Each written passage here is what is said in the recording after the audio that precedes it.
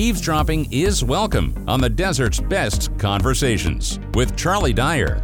In his previous book, our guest today explored how to maintain optimism in the face of the irrevocable changes that humans are forcing upon Earth. Everything from climate change to the loss of ancient forests to the extinction of large predators and more.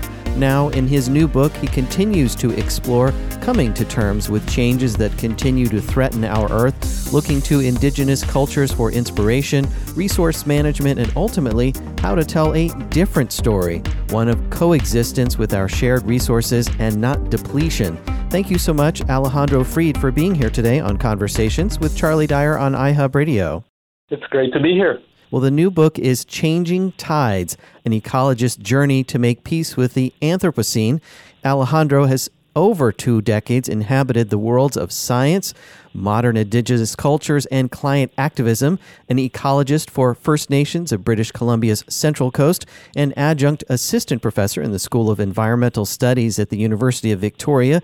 Fried works collaboratively with First Nations on the integration of traditional knowledge and Western science to advance conservation and revitalize indigenous control of their resources. His research experience has spanned conflicts between industrial development and terrestrial wildlife, the plight of endangered species, and the effects of overfishing on marine predators. Fried is also the author of his other book that we mentioned, A World for My Daughter. Check it all out on his website. That's Alejandro friedecology.weebly.com, and his first name spelled just like Alejandro. Last name is F-R-I-D. Well, tell us a bit about your background and where you grew up and how you were drawn to the field of ecology, Alejandro. I grew up in Mexico City, and I was my parents were born there, but their parents came from Eastern Europe. So I grew up with basically as the descendant of Jewish immigrants in the Americas. And I finished high school in Mexico City and then moved to Vancouver, British Columbia with my family. And that's where I got my higher education in ecology and became really interested in my local environment as well as the local indigenous cultures that are part of this part of the world where I live. And for quite a long time, I worked exclusively on the ecology side of things, studying, how ecosystems tick, how predators and prey relate to each other.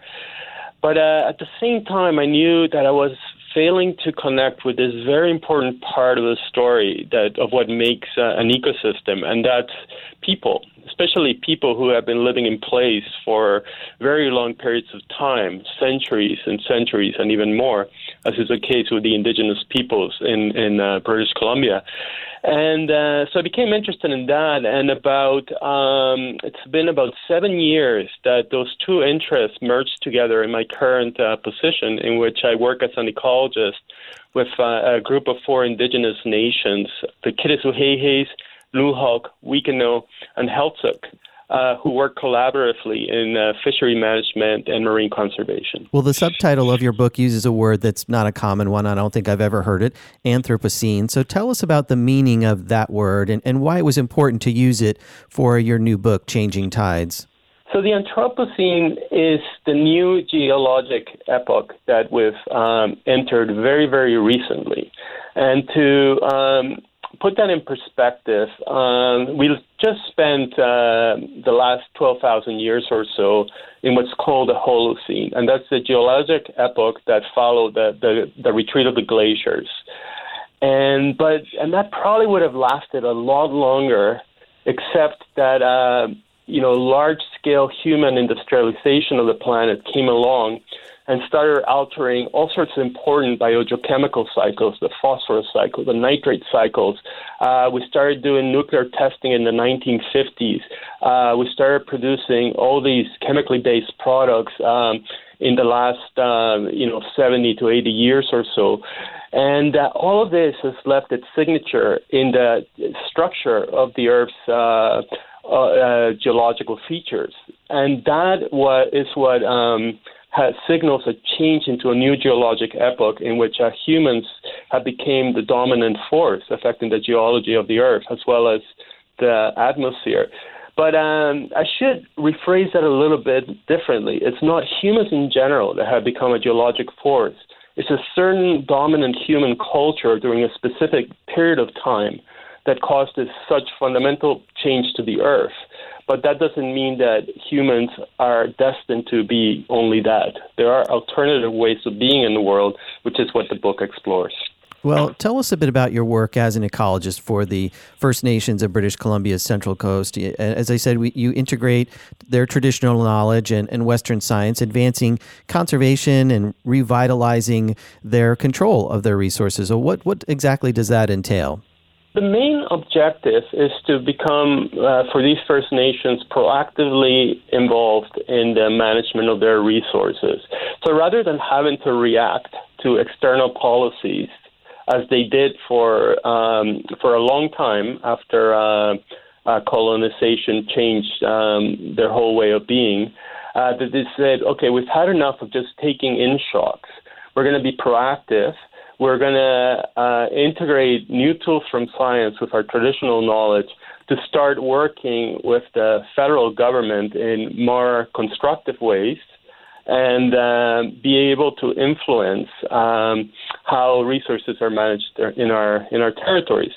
As part of that, they created the Indigenous Resource Alliance about 10 years ago, and that's where I come in as their science coordinator and ecologist, something I've done for the last 7 years. Mm-hmm. And just to give you some examples of what we do that integrates both the scientific and the Indigenous traditional knowledge, a big part of what's going on right now is the creation of a network of marine protected areas for that encompasses the territories of these four nations as well as other areas adjacent to them. And the way that marine protected area network is being designed is by a combination of scientific surveys that tell us where scientists have figured out where certain species are and which are the hotspots for some combinations of species. But more important, there's what we call cultural conservation priority polygons. And these are areas that may not necessarily have any scientific data to highlight their importance from a marine protected area network perspective, but that have been put forward by the Indigenous nations as saying, in a way that says this is where a traditional and long-term knowledge of the ecosystem tells us the area is very important from an ecological perspective, as well as by providing the traditional foods that sustain our culture. So it's one example of what we do. Well, one of the questions you pose in Changing Tides is whether or not humans are inherently destructive. So talk more about that and what kinds of answers have you found to that question? If we just look at the news, we just look at some of the scientific data that tells us the rate of extinctions, that tells us the rates of climate change and ocean acidification, it's hard to resist the temptation to think humans are really destructive.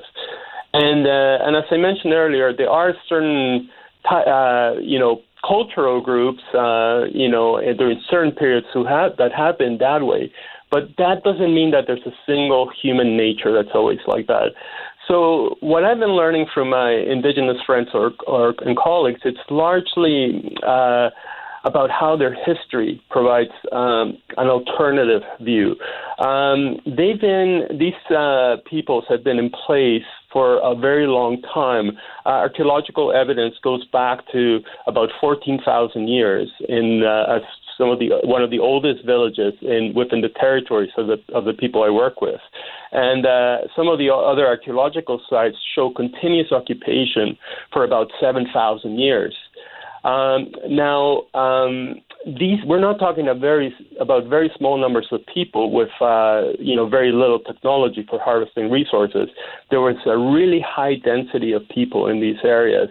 In some of these inlets, collectively through related villages, there would have been up to 10,000 people living in place, and with very sophisticated fishing technologies. But over all these centuries, they are harvesting resources without depleting them. The archaeological record corroborates that. The oral histories that have been passed over time talk about their stewardship practices that allow them to do that. And this is not just an old story. It's also a living story. After a period of colonization in which a lot of this knowledge was put dormant by, basically racist policies from the federal government, we've entered a new era in which, society has become, turning towards being less racist and allowing this indigenous knowledge to be revitalized. And the people I work with are taking real leadership in bringing that knowledge back up and incorporating into modern fishery management. So to me, that's an alternative and plausible story of what we can tell ourselves as humans what we can be.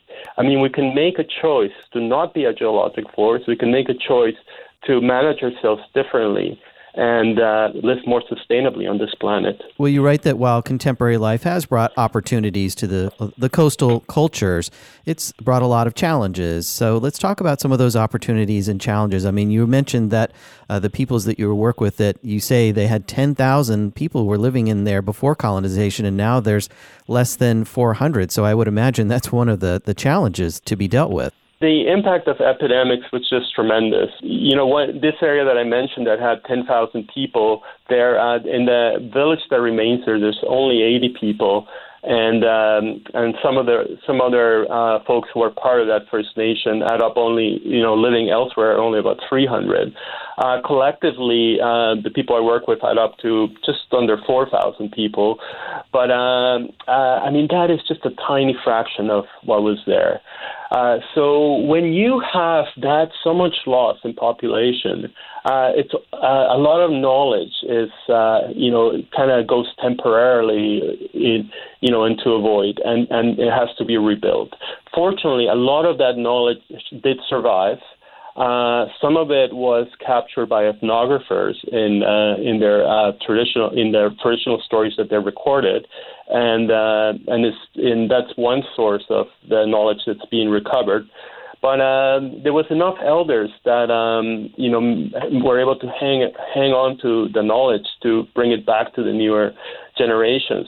So that's one of the challenges. Also, there's been over the last 50 to 80 years, a lot of industrial fisheries that have gone into the indigenous territories and done quite a bit of damage on fish populations. That's certainly part of the challenges. The changes in the ocean from ocean warming are very notable. It's something that everybody I work with notices.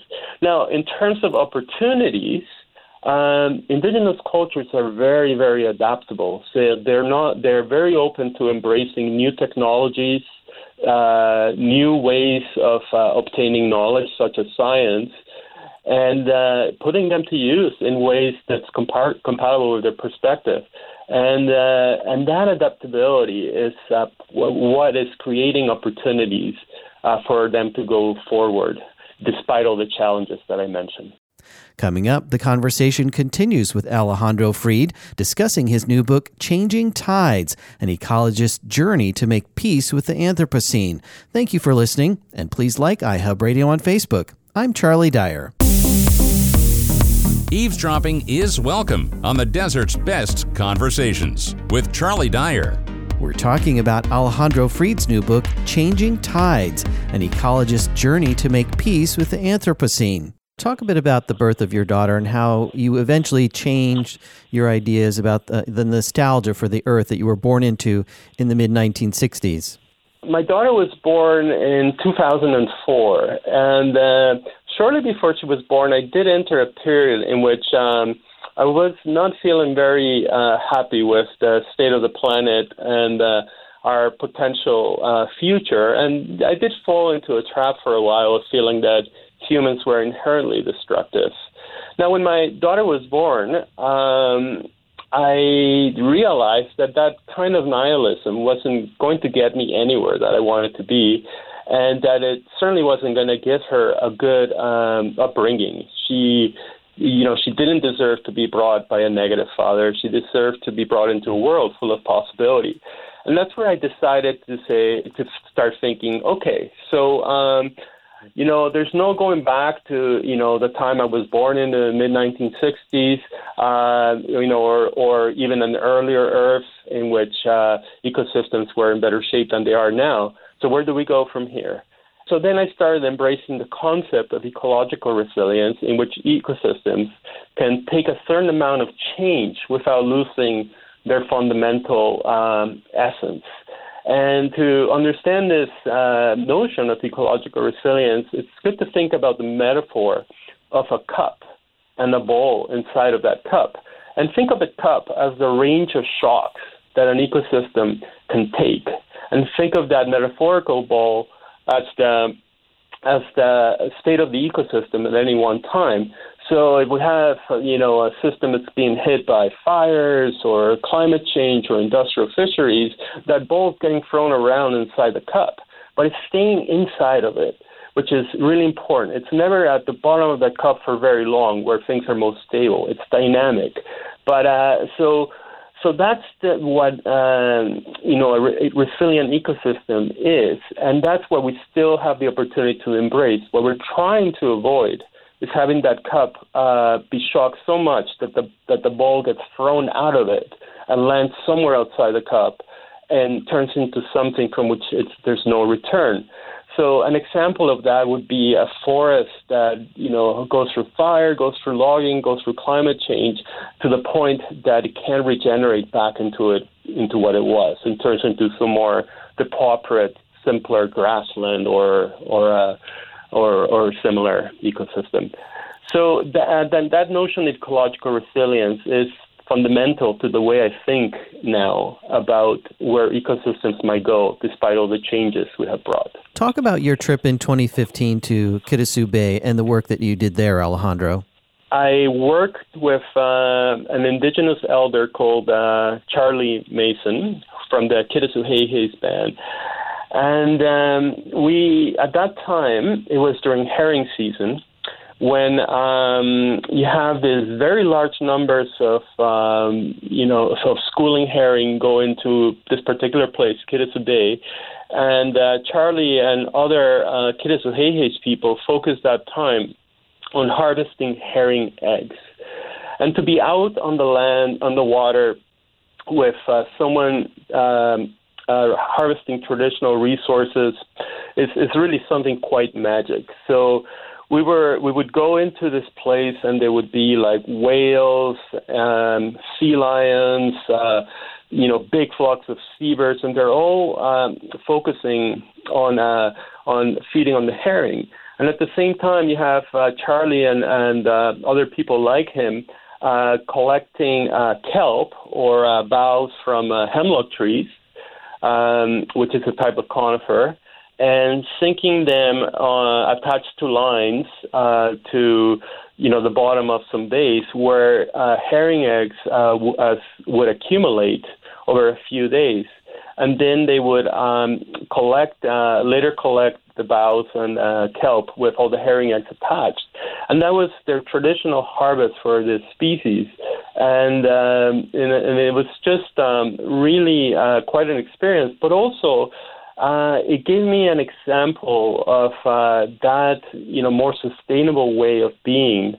They are not harvesting the adult herring that are about to spawn. They're harvesting eggs of which very few would survive predators, survive harsh environmental conditions, and live long enough to reproduce. So harvesting the eggs is so much more sustainable than harvesting the adults that are about to reproduce. They've known that for a long time in their traditional knowledge, and that's something that ecologists have also been able to describe in ways that, using more rigorous mathematical model, but they basically come to the same conclusion that First Nations had about the more sustainable way to harvest these species. Tell us a bit about the crab protest, how you got involved with that, and how some of your published research was actually going to be used as evidence in court. For several years, they had already been talking to the federal government about how Dungeness crab populations, which are a very important traditional food, had been declining. and how this coincided with the rise in commercial fisheries and recreational fisheries for crab. And the federal government at the time was not paying much attention to this. So what the First Nations did is they said, okay, we're going to do something proactive here. Under the traditional laws that say that the hereditary chiefs who are responsible for the management and conservation of specific areas, we're going to close 10 specific bays to commercial and recreational harvest. So we're doing this under traditional law. It's not legislated by the federal fishery management agency. But they went and talked to commercial and recreational fisheries about what they were doing and why, and people voluntarily agreed to comply. And then they said, okay, they told me, we need you, Alejandro, to turn this into an experiment. And so we went and selected 10 other sites where fisheries could continue, and we monitored these sites by doing systematic sampling that would tell us the relative abundances and sizes of crab. And we were able to show that within a period of about 10 months, in the places that the hereditary chiefs had closed to commercial and recreational fisheries, the crabs, the adult male crabs, which are the legal ones for harvesting, became larger and more abundant, while in the areas that remained open to all fisheries, they actually declined in size and in abundance. And then the other classes of crab that are not harvested did not change in either place. So this basically showed that experimentally that the commercial and recreational fisheries were having an impact on crab populations. Well, Alejandro Fried is our guest today on Conversations with Charlie Dyer on iHub Radio. The new book is Changing Tides, an ecologist's journey to make peace with the Anthropocene. Thank you so much for being here today on Conversations. Thank you. It's great to have had the opportunity to talk to you. I'd like to know what you think of Conversations. Write me an email to charlie.dyer@ihubradio.com. Be sure to like iHub Radio on Facebook and tell all your friends about the digital difference in the Coachella Valley. Thank you for listening. I'm Charlie Dyer.